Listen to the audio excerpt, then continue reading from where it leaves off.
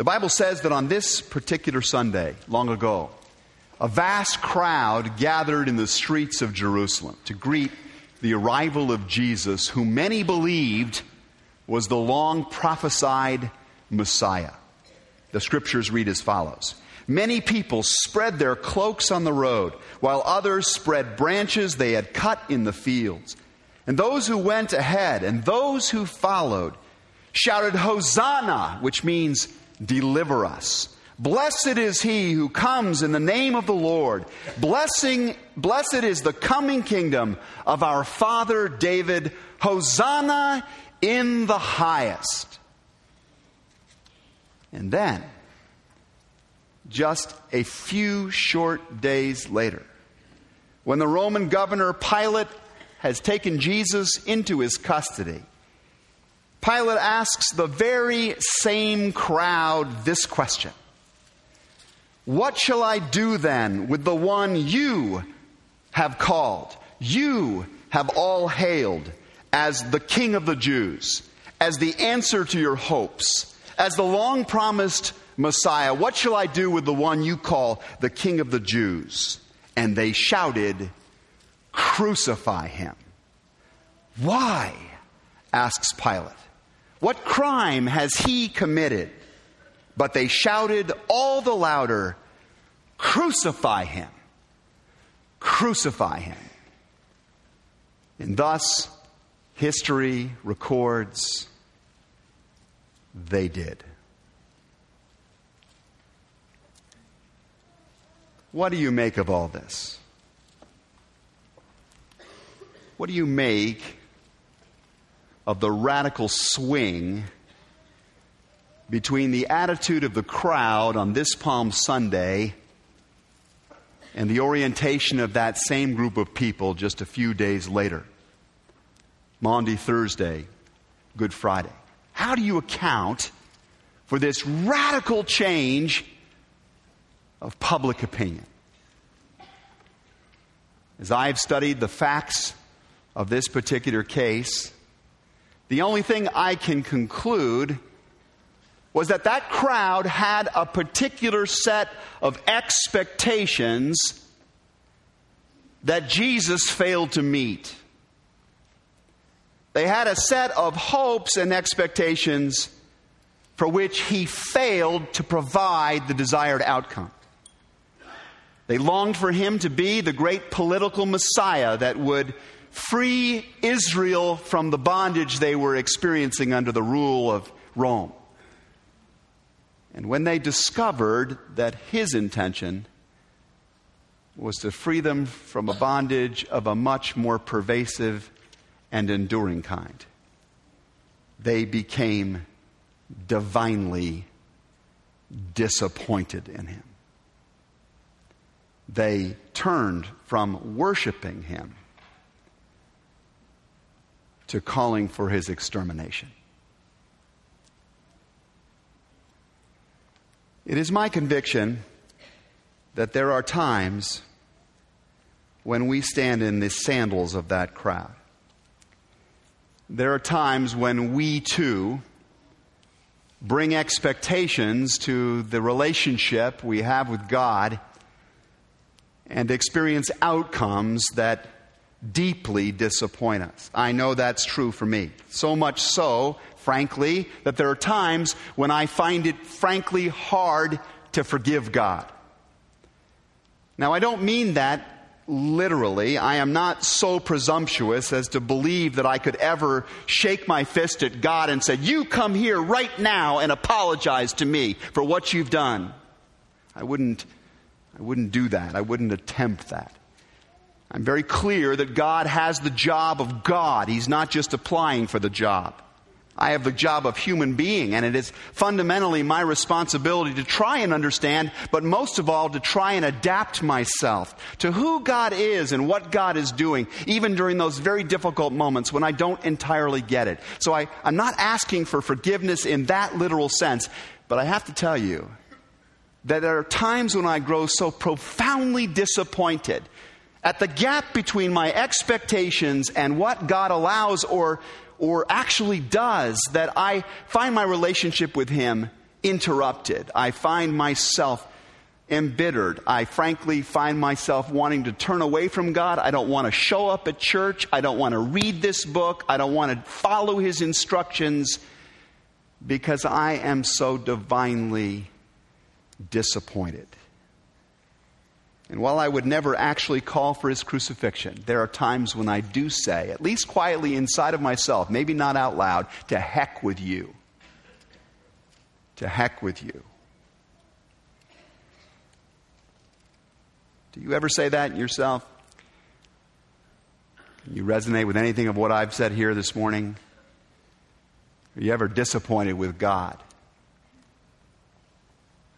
It seems to me that if that is the case, if you struggle sometimes with this relationship because of these frustrated expectations, then there are some creative steps that can be taken to help restore that relationship, to renew this most vital and important and life-giving of all relationships. And I want to think about those steps with you this morning, the first of which is this one.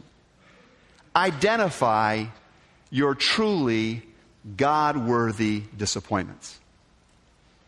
And the reason I include that phrase, God-worthy, is because it has been my experience, at least as I've dealt with myself, that there are certain things that arouse my irritation and anger and disappointment that actually probably do not belong in the needs forgiveness with God category.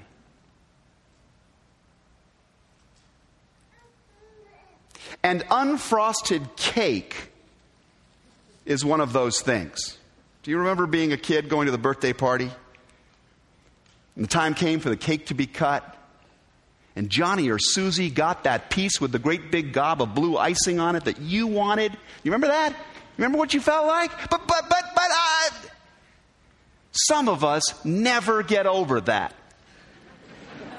We go through our whole lives noticing the blue icing that other people are getting in this life.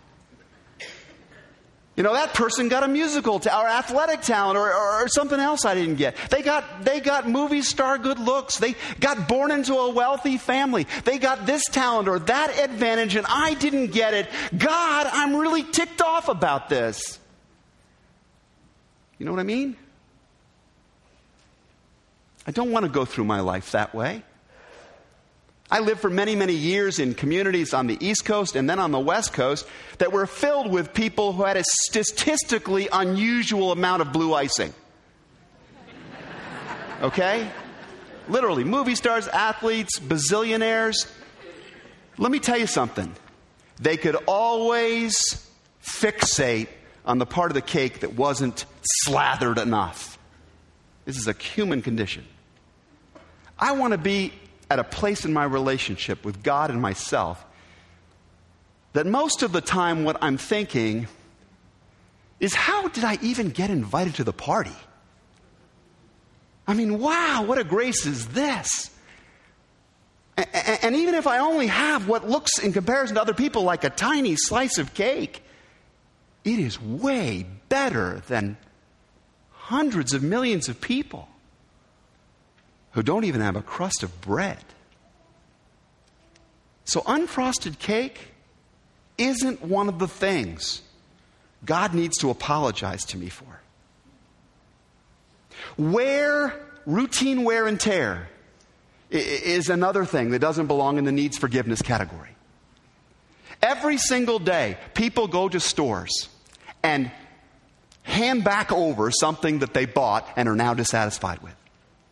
It got cracked. It got frayed. It got worn out. It got broken. It got messed up in some way. And the response of the clerk behind the counter to most of those inquiries, not all of them, but to a whole lot of them, is this: the manufacturer is not responsible for what? Routine wear and tear. That's right. And that is also true in the larger sense. I wish my body didn't break down. It is showing a lot of signs of wear and tear these days. That's why I'm glad for the robe. Covers up a multitude. And there's a lot about life that just gets cracked. It just gets smudged. It just gets torn up in some way over the long course of the journey. And God never said it would not be like this. In fact, Jesus said, in this world, you will suffer. I count on this. It's just part of life. There's the knocks and the bangs and the wear and tear of life. It's going to happen to you.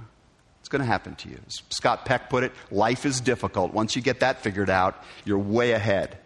You don't have false expectations. I don't need to forgive God for routine wear and tear. And finally, I don't need to forgive God for self-inflicted wounds. If I go through my life ingesting terrible stuff, and then I turn out I have health problems as a result of that, I don't get to shake my fist at God about that.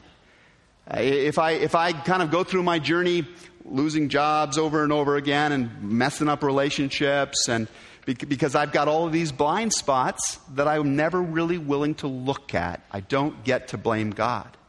If I find myself over the course of my life not investing in learning, in building skills, in loving, I shouldn't be clenched fists towards Him if my life doesn't turn out like I'd like it to, like I expected it to. I should much rather open my hand and reach out for Him and say, God, help me find the more creative way. But not every life situation is in one of those categories, is it?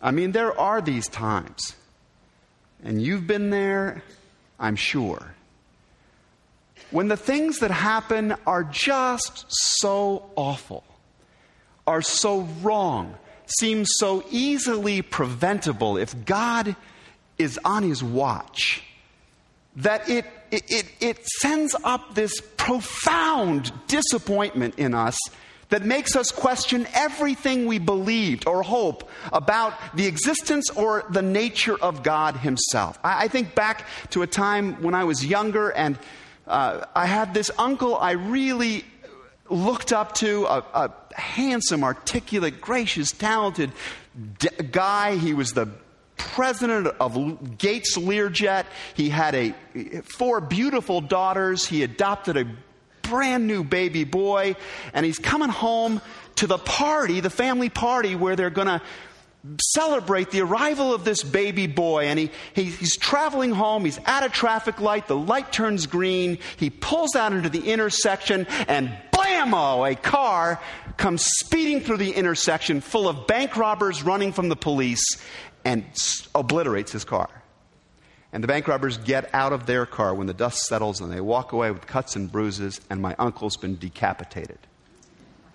And his children and my aunt and our family are ravaged beyond repair, at least fully in this life. I just don't get God sometimes. It just seems like it would have been such a little thing to cause the shoelace of one of the bank robbers to come undone earlier that day and just slow them up for a little while. It would have been so easy for the God who created this universe just to nudge an electron or two along a little faster in their path and change the light at a slightly different time. There's just something that keeps me from fully understanding why and how these painful things happen. I don't know if do any of you understand those feelings? Any of you raise your hand if you've ever raised the question? And then wake up your neighbor if they haven't raised their hand, because I know they have. I mean, it's crazy. It's an age-old question. I mean, it's all through the Bible. I mean, if this book wasn't about this, I wouldn't be reading it. It's raising the question, why do the wicked prosper and the righteous suffer? How is it that a guy who lives on a scotch and tobacco diet lives to 90, while a 35-year-old health nut dies of ovarian cancer at 35? How does this happen? How is it that some kid has her fourth abortion and some couple that is just dying to have one child to love and send out into the world can't seem to sustain a pregnancy? Some of us hate God for running the universe this way. Some of us may never put that word to it, but even for the devout, even for the Elijahs and many of the other key figures, there's this moment when we just rage against God for mismanaging, it seems, the universe in this kind of way. As Lou Smedes puts it, that hate isn't all bad. In fact, it's on the path of forgiveness.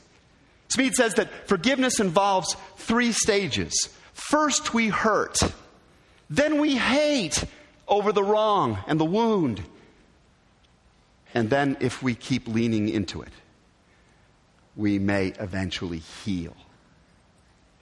And feeling this passion towards him, this how long, O Lord, this why God, is such an important part of the process as the Bible describes it for us. One of the ways that we heal ourselves is to identify truly what are God-worthy disappointments. And then, secondly, I think it is to dare to believe, as hard as it is, in the possibility that there is a bigger picture. You have heard all of the analogies, I'm sure. The analogy that the tangled strings of tragedy that you're encountering now, the awful, chaotic, random, wacky pattern, the ugly reality you're seeing right now, will one day be seen from the other side as a flawless tapestry of such magnificent beauty that when you stand before it, you will fall down on your knees in abject awe and say, God, I understand. How beautiful is your providence. Or maybe you've heard the analogy of God as the ultimate physician, the great physician, who knows the disease of this world and of our individual lives, and with absolute brilliant precision cuts and interacts with the body of this creation in such a way that it brings about its healing. And as C.S. Lewis has said so beautifully, even though the cut of this knife hurts, we must remember it is to make us perfect. It is to heal us and not to harm us. Or as the Apostle Paul himself put it in this famous passage from Romans 8, for we know, as in we truly believe, that in all things God works for the good of those who love him, who've been called according to his purposes. For nothing, he writes later on, that is, meaning no tragedy, no loss, nothing that makes no sense to you right now will be able to separate us finally from the love of God that is ours in Christ Jesus, our Lord. This is the Bible's affirmation. This is the Bible's consistent affirmation. In the midst of the chaos and the pain, believe there is a larger picture. In my darkest moments, with trembling faith, I just reach out for that belief. But I have to tell you, it's not enough. It's not enough for me. I mean, it helps. It's just not sufficient. And I do not go with my beautiful analogies to the children of my uncle and try and explain it simply to them. I do not stand before the parents of a kid who's been diagnosed with a terminal illness at age 8 and throw out my beautiful little sermon illustrations to them. It's just not enough.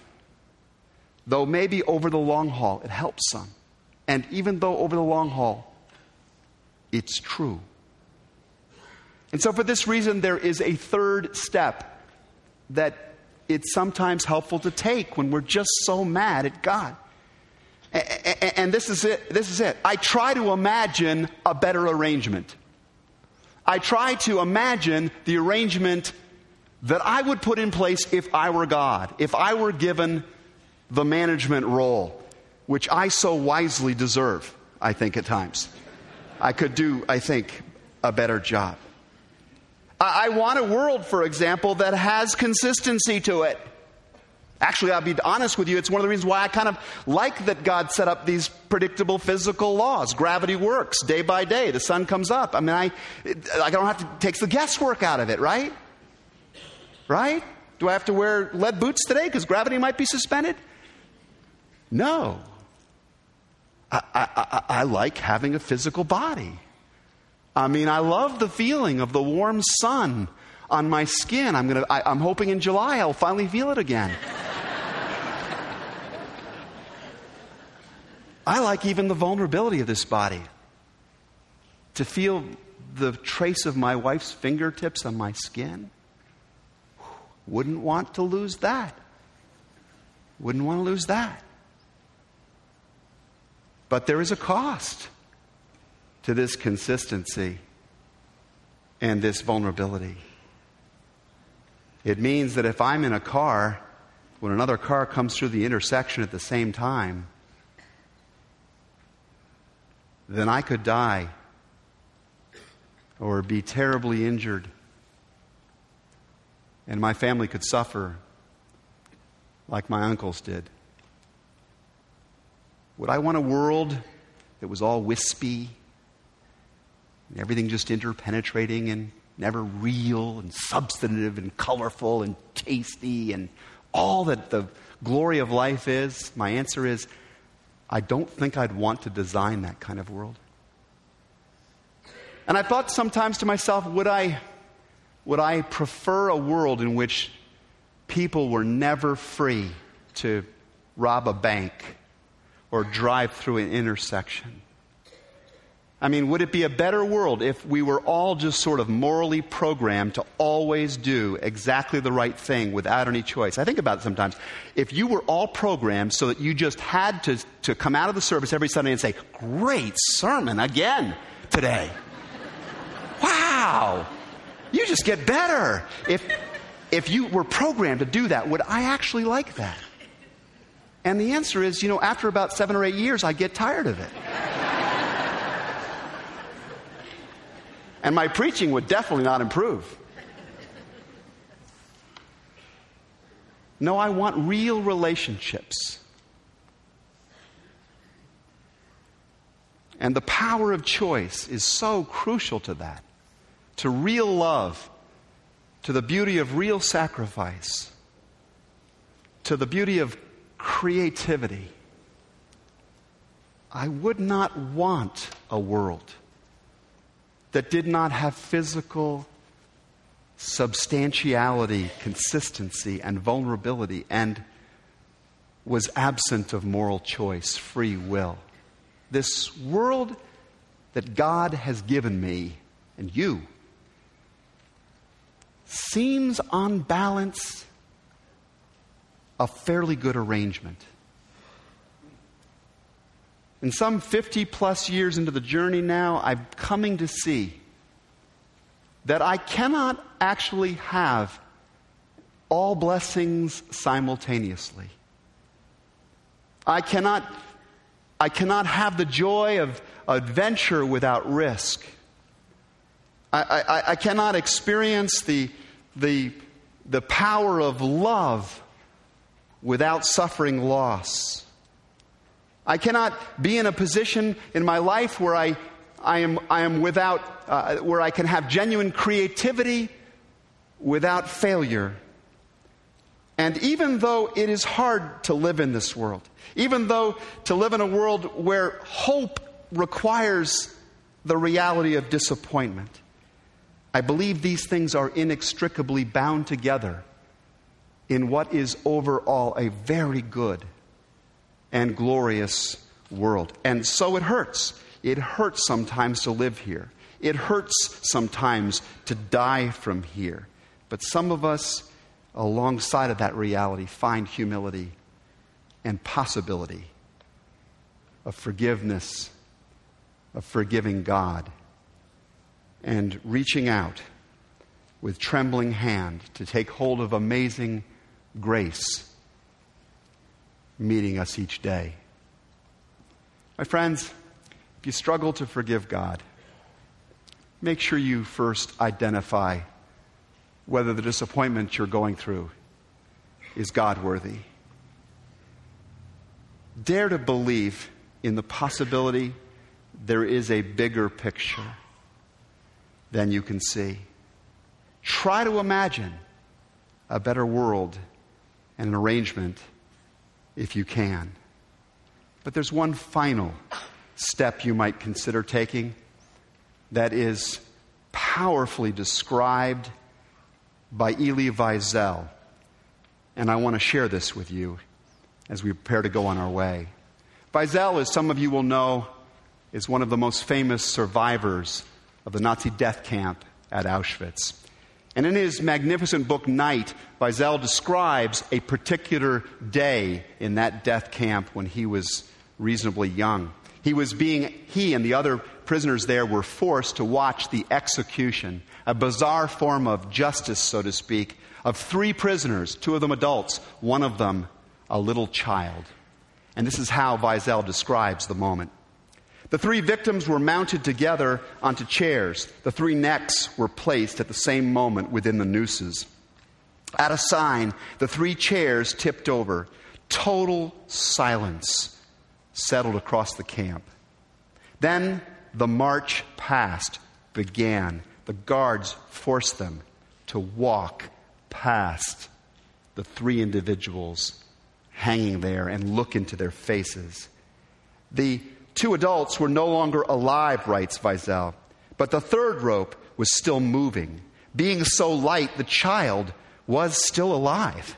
And for more than half an hour, he stayed there, struggling between life and death, dying in slow agony under our eyes. And we had to we were forced to look at him full in the face. And behind me, I heard a man asking, "Where is God now? Where's God now?" And I heard a voice within me answering him, "Where is he indeed?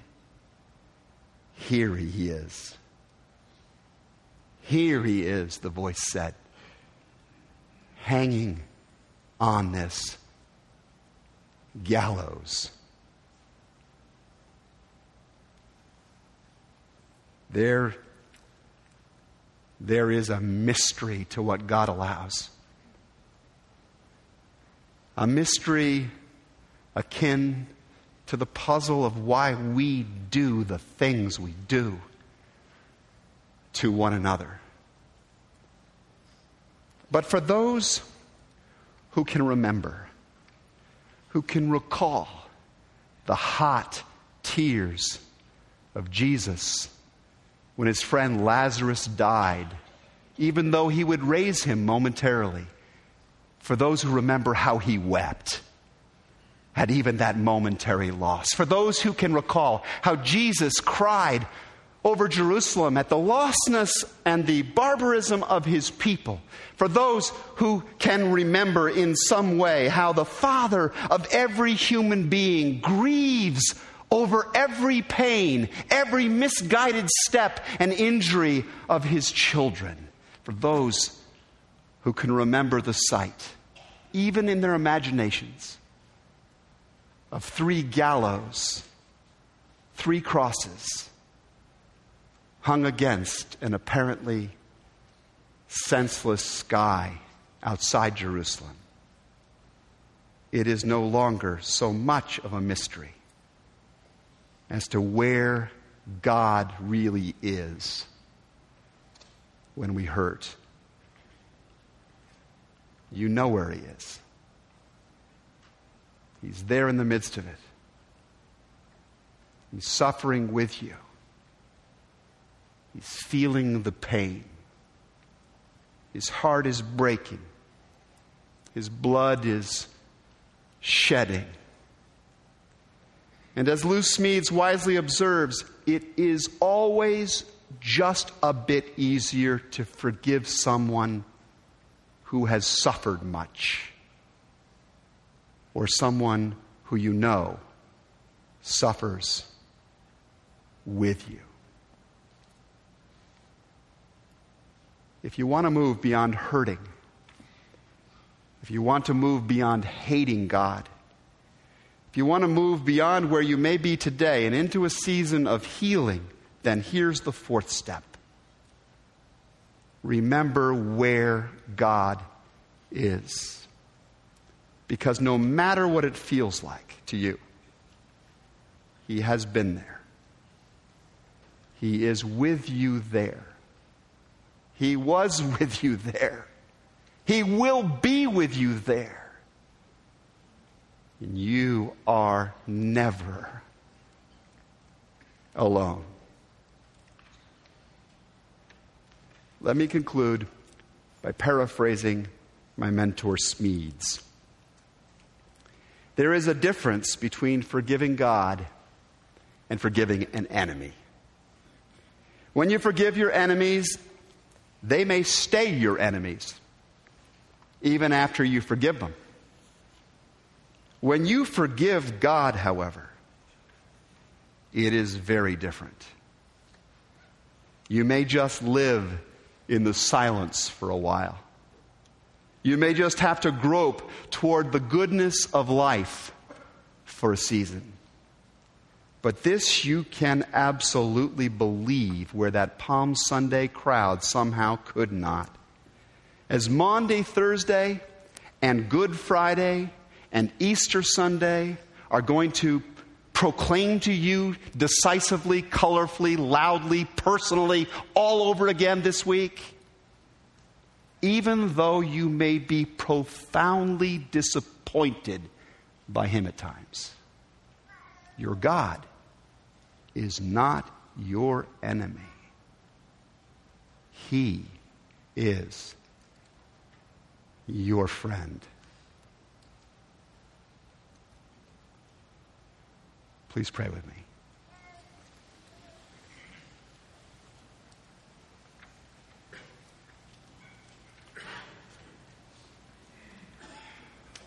Our gracious God, come close to us, we pray. Meet us in our hurt or in our hate, and heal us, restoring to us or establishing for the very first time that great relationship with you that is life abundant and eternal. Through Jesus Christ our Lord. Amen.